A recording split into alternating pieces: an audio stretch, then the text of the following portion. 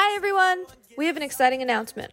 We're expanding our YouTube videos to the podcast world. Our YouTube channel will remain the same, but we wanted to provide content in the form of audio only for those who'd rather listen than watch. Welcome to our show. I'm Umber. And I'm Afsha. Here, we delve into compelling topics and have the uncomfortable conversations that you weren't allowed to have at the dinner table.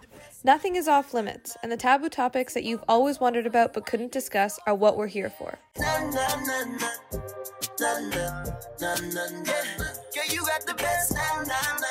Hi everyone! This is going to be a much more serious video today. We're going to be discussing the Black Lives Matter movement. We really wanted to make sure we touch base on what's important. So what we thought we would do today is point out arguments that we hear all of the time. And hopefully what this is going to do is help you acknowledge some of the racism that you see at your workforce, with your family. Yeah, it's not easy trying to tackle racism. You're going to have a lot of people against you. We want to provide you with talking points and what you can say in response to that. One of the first things that we want to tackle is systemic racism. Does it exist? So the argument is, no, we all have equal rights. We're all allowed to vote. We all can have jobs. It's a free country. Yeah. One of the first things to acknowledge is the concept of redlining. You know, after the Civil War, when it comes to buying houses and wanting to invest in certain properties, what they did is they took maps and they actually outlined certain neighborhoods that were wealthier or going to be an actual profit when it comes to an investment, and then areas that weren't. And they actually drew red lines around these. Banks use these all the time to see if they were to loan money to these individuals, and they would discriminate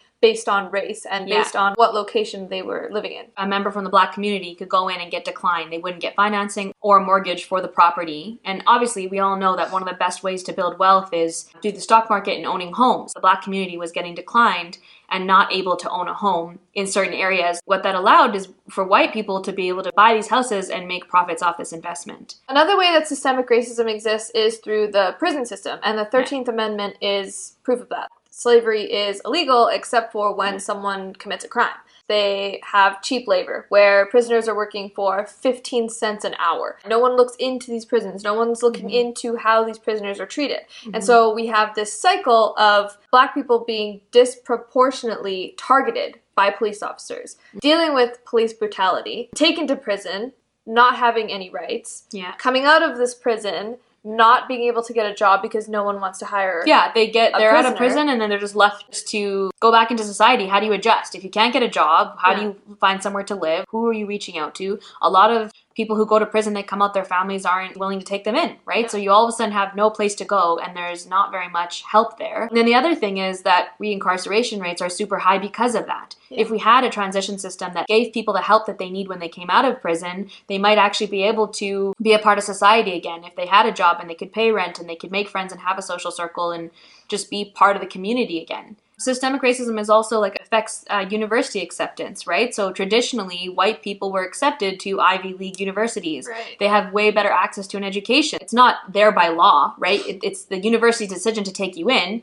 It's the same thing as a resume. So if your name is Jamal versus Chad, you're more likely to be hired if your name is Chad. And there's studies that have proven this time and time again. You just have to Google it and look into this. So when you're talking about does systemic racism exist, because a lot of people will outright deny it, it's really important to talk about different examples of how this has happened. Redlining is a huge one in terms of actually making sure that the Black community didn't have access to properties, to own properties in certain areas. And so then you wonder why there's certain areas that are way less fortunate and certain areas that have complete privilege and wealth and opportunity. And it's proven. So those are the things that you can talk about when it comes to whether or not racism is systemic. It is. Another point that people make is that all lives matter. And all we have to say is 100% you're correct. All lives do matter. But all lives are actually not being targeted right now. A perfect example that really helps me when I'm describing this to people is if someone else's house is on fire, you're going to call the fire department to go and help them put that fire out. You're not worried about the other house that exists. That house matters, but you're worried about the one that's on fire. That's as simple as we can put it. If you don't get it at that point, I don't know what to say. What about my house? But what about my house? It's not on fire, so we need to go help the people that are being oppressed and murdered. So another point that we've been hearing, or argument that we've been hearing a lot, is that protesting is okay, but not rioting. Property can always be repaired. It can be replaced. The Black lives that have been taken can never come back. It's not comparable. A recent example is Colin Kaepernick. We all know that he tried to protest. It was a peaceful protest. He knelt down and everybody had a problem with that. And then not only did everyone have a problem with it, he actually lost all opportunity to play, right? He was kicked out, pushed out of the league, and nobody would give him any opportunities anymore. So people who are the oppressors don't get to tell people how to riot or how to stand up against something, because there's so many other ways that people have tried to stand up against this, and it's affected them. And they weren't listened to. Yeah, it's completely ruined their life. It's potentially taken away from any future that they could have built for themselves. Reactionary violence is not the same as unprovoked violence. Yeah. The protests are peaceful, and the police are the ones that aggravate them and start tear gassing them and shooting rubber bullets at them. Police will aggravate the situation. You'll start out peaceful and it'll turn out into something crazy. People are blaming the people who are protesting. Exactly. The protesters will go through a certain street and area, and then there's actually looters that come in behind them and start breaking into stores, stealing things, and in that way, they'll never be blamed because the protesters will be blamed. So talk to the protesters, the ones who are in there, and they can actually tell you. There's been so many stories about how white supremacists are coming in and now looting to make it look like the protesters are doing it. As long as you have those examples, you've seen video footage of peaceful protesters trying to make a point, then you can bring that up at the dinner table or at work when you hear people saying like, oh yeah, but they're rioting, that's not going to work. If you are going to take a few bad apples and undermine the entire movement and say that we should do away with protesting completely, then why are you not consistent with your beliefs about a few bad apples in the police force? Like, how come a small percentage of bad policing doesn't warrant the exact same reaction from you? Some people say that not all cops are bad, and while I do agree with that, cops are sworn in to enforce laws that are fundamentally unjust, unequal, and go against human rights. Yeah. The police are actually told to follow orders above and beyond anything else. So if you have, morally you're in a situation, this is wrong, you're supposed to follow orders, and you have to protect your colleagues at all costs. Exactly. That in itself is problematic. For example, with George Floyd, the cops that were standing right beside him are just as guilty. And we've been taught this since we were kids. Being a passive bystander is really dangerous. This has effects, this has consequences. You have to step in when you see a bully. There's this perfect little analogy that people use where they say, if you have 1,000 good cops and 10 bad cops, if those 1,000 good cops aren't keeping those 10 bad cops accountable, you have 1,010 bad cops. What I can liken this to, it's when men say not all men to feminists when they are voicing their grievances and voicing their experiences, and they say, well, not all men. And it's like, we know that, but enough men that these women are having an issue. It's a problem. There are enough police officers that are doing bad, that are causing harm, that are murdering, and we need to talk about them. It's the police force in general. The entire concept of the police system is crooked. Yeah. The system at large does not hold the cops abusing their power accountable. Exactly. A lot of people have said that cops should just quit then. If they're part of this crooked system, then to get out of it, just quit. You can't tell people to just leave a job that they've been in for 5 to 10 years that keeps food on the table. Like, you have no idea what their story is. Like, yes, I don't agree with them going into the police force, but once they do, for whatever reason, now we have to acknowledge the fact that there are so many factors as to why they couldn't just immediately quit. And, quitting is not the answer, right? Like, you gotta change the entire police force to begin with. Like, that's such a moot argument to me. There's still gonna be the police force out there then. That brutality is still gonna exist. My black friend is becoming a cop, and I asked him why, because of this exact reason, and he said, because I want to get in and fix it from the inside. I need to know and understand the laws in order to fix it. And how am I going to argue that? That makes sense. I totally understand becoming part of something in order to see how you can fix it. Personally, I think that cops should have to take criminology and ethics courses that are separate from the police division so that it's not biased. They should have to take sociology courses and know the history of Black and Brown and Indigenous people. I think it's really important to understand your history in order for you to be protecting and serving. We need to question and figure out what the criteria is to become a police officer. Do we consider things like mental health? What is the previous history of this person? They're going to be given a firearm. Is it something that they're going to be able to use? Are they going to have a power trip? We see that all the time with police officers where they abuse their power in any given situation. And they also have a higher percentage of abusing their partners at home. This is literally proven. I was just on the phone with one of my friends before we recorded this, and he was saying that his roommate in college was racist. He knew it. He said racist things all the time. Fast forward a few years later, that same person is a police officer. So what is the criteria and what does it take to get in, and how do we test for these things to make sure that they're aware and that racist people don't get hired into a place where you're going to have a lot of power? For non-Black people, we all have implicit biases. We've been raised with it. When we were children, we've been taught that Black is bad and white is good and white is right. And this isn't something where you should be like, oh no, I'm not racist. I know I'm not racist because I don't see Black people that way. It's that's not the point. Implicitly, unconsciously, without us even knowing, we all have biases against darker colored people. What you should be doing and what we do is, what are my internal biases? How do I figure them out? We know that they exist. Now, how do we go figure them out and unlearn them? Okay, so this is the one that's actually really been bothering me, and it's other people saying that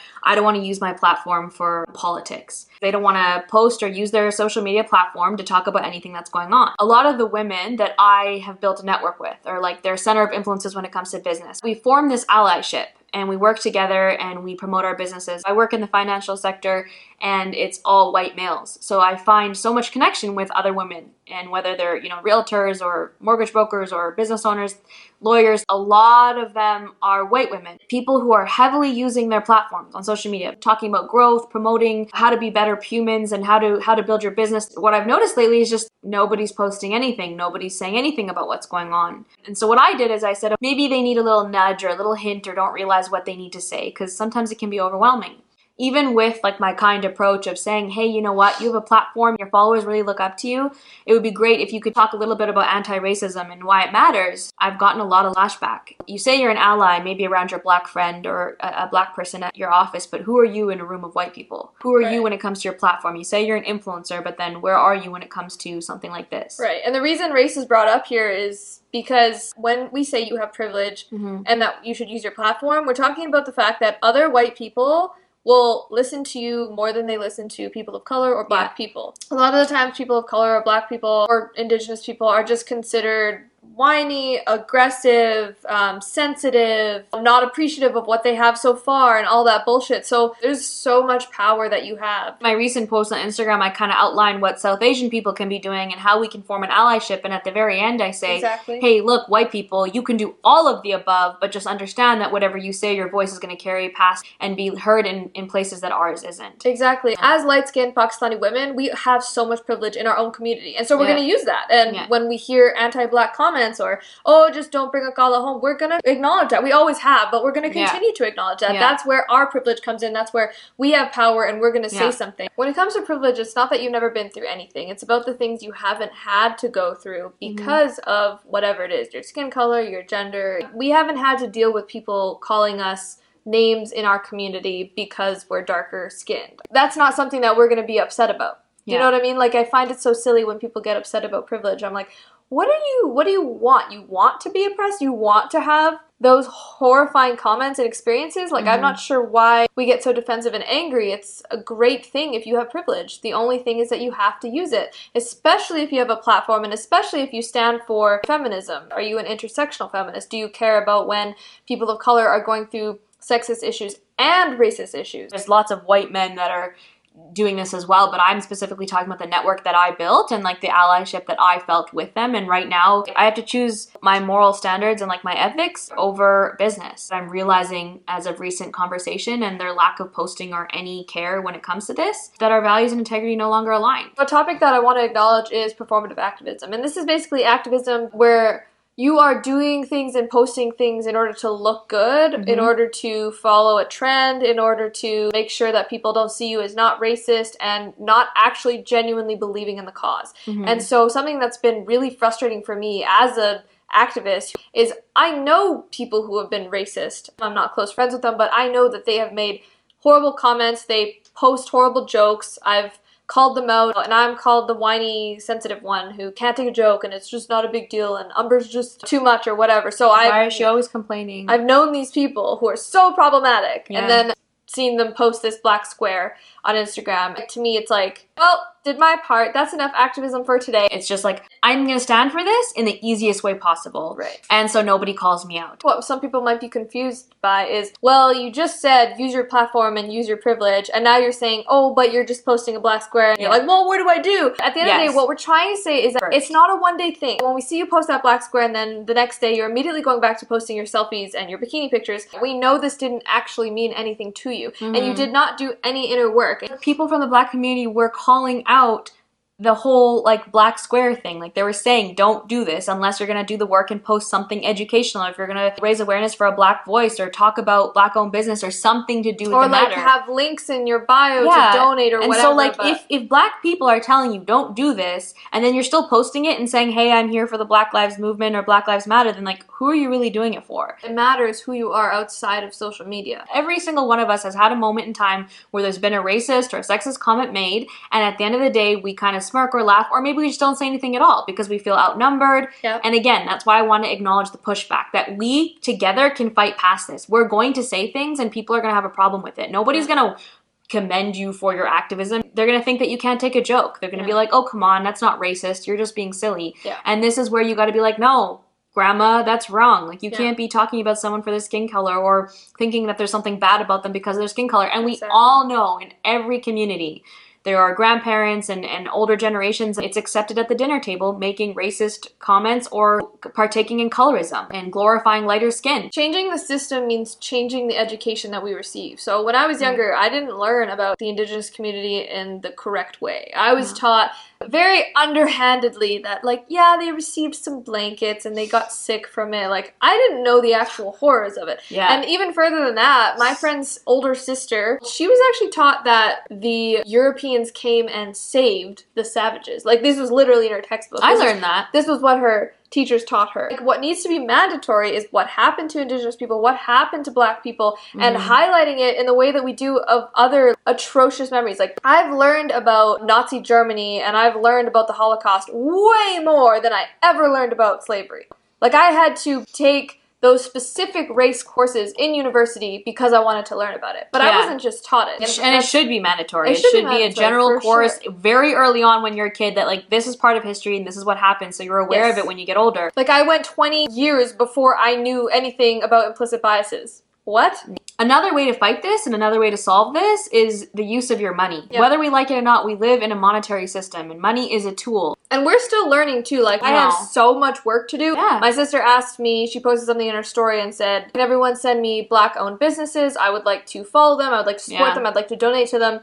And I realized I didn't know any. Sorry, I do know Black-owned businesses, but it was in our city. Like, we were talking about in our specific city. I had to look that up. There were so many people, even some of my Black friends who were like, wow, this is embarrassing. I actually don't know very many. And so if we can't even think of businesses that are owned by Black people, how do we give our money to them and how do we support them and get them out of this? Like, how do we fight something like redlining? The idea that the Black community didn't have access to owning homes that were going to generate wealth. How do we get rid of that? Well, we start to give our money to that. So when you say, like, I want to be really good with my money and I want to give back and I want to do better with my money, well, this is an example. Find whatever programs, whatever movements, whatever businesses you support. It doesn't even have to be necessarily a movement. It could be that you need to get your hair cut or you need to buy a product. Find a Black-owned business that provides that. To finish this video off, what we want to say is that oppression is actually bad for everyone, not just the oppressed group. You can get completely outcasted when you are vocal about these things. Like, your parents can get upset. Like, a lot of people have best friends, sisters, coworkers, teachers, parents that they love and look up to who just simply don't agree. And you will lose friendships from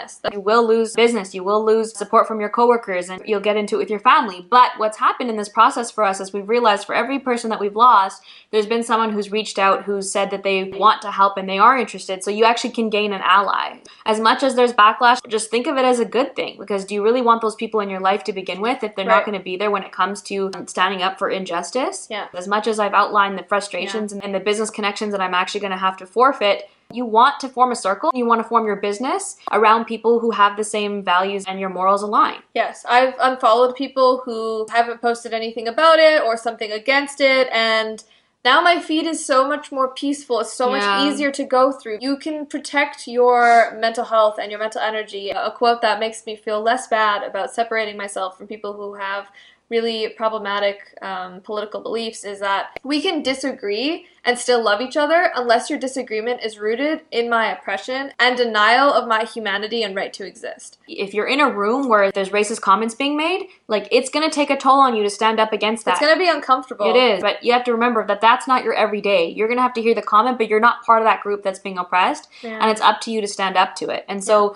when you do stand up to this and there's no Black people present and it's white people making a bunch of jokes, like, we applaud you. When we do speak up about this, I've gotten comments from Black men who have said, this isn't your fight, stay out of it. I have so many Black people saying, speak up for us, your voice will get further, and then some people saying, shut up, go fight for your own people. And so I'm like stuck and I'm confused and I don't know what to do, but at the end of the day, I'm standing up for what's right. Racism will always be my fight as well. It's everyone's fight. Exactly. We have to normalize changing your opinion once you know better. We hold so hard onto our beliefs because we find that it defines us, and we have to normalize hearing something opposite to your opinion and questioning it and listening to it versus just saying, no, it's against what I have always been taught and what I believe in, and I'm not going to change my opinion. We have to acknowledge our mistakes in the past. We haven't been perfect. Like, some of the things that we talk about today are things that we've learned. We didn't know to do this. So, and we're still going to be learning. Exactly. This is a constant fight. This is going to be work for us to undo years and years of systemic racism. Yeah, it's existed for generations, so it's not going to go away overnight. The fact that people don't think racism is a thing, that has to change, right? People are dying because of it.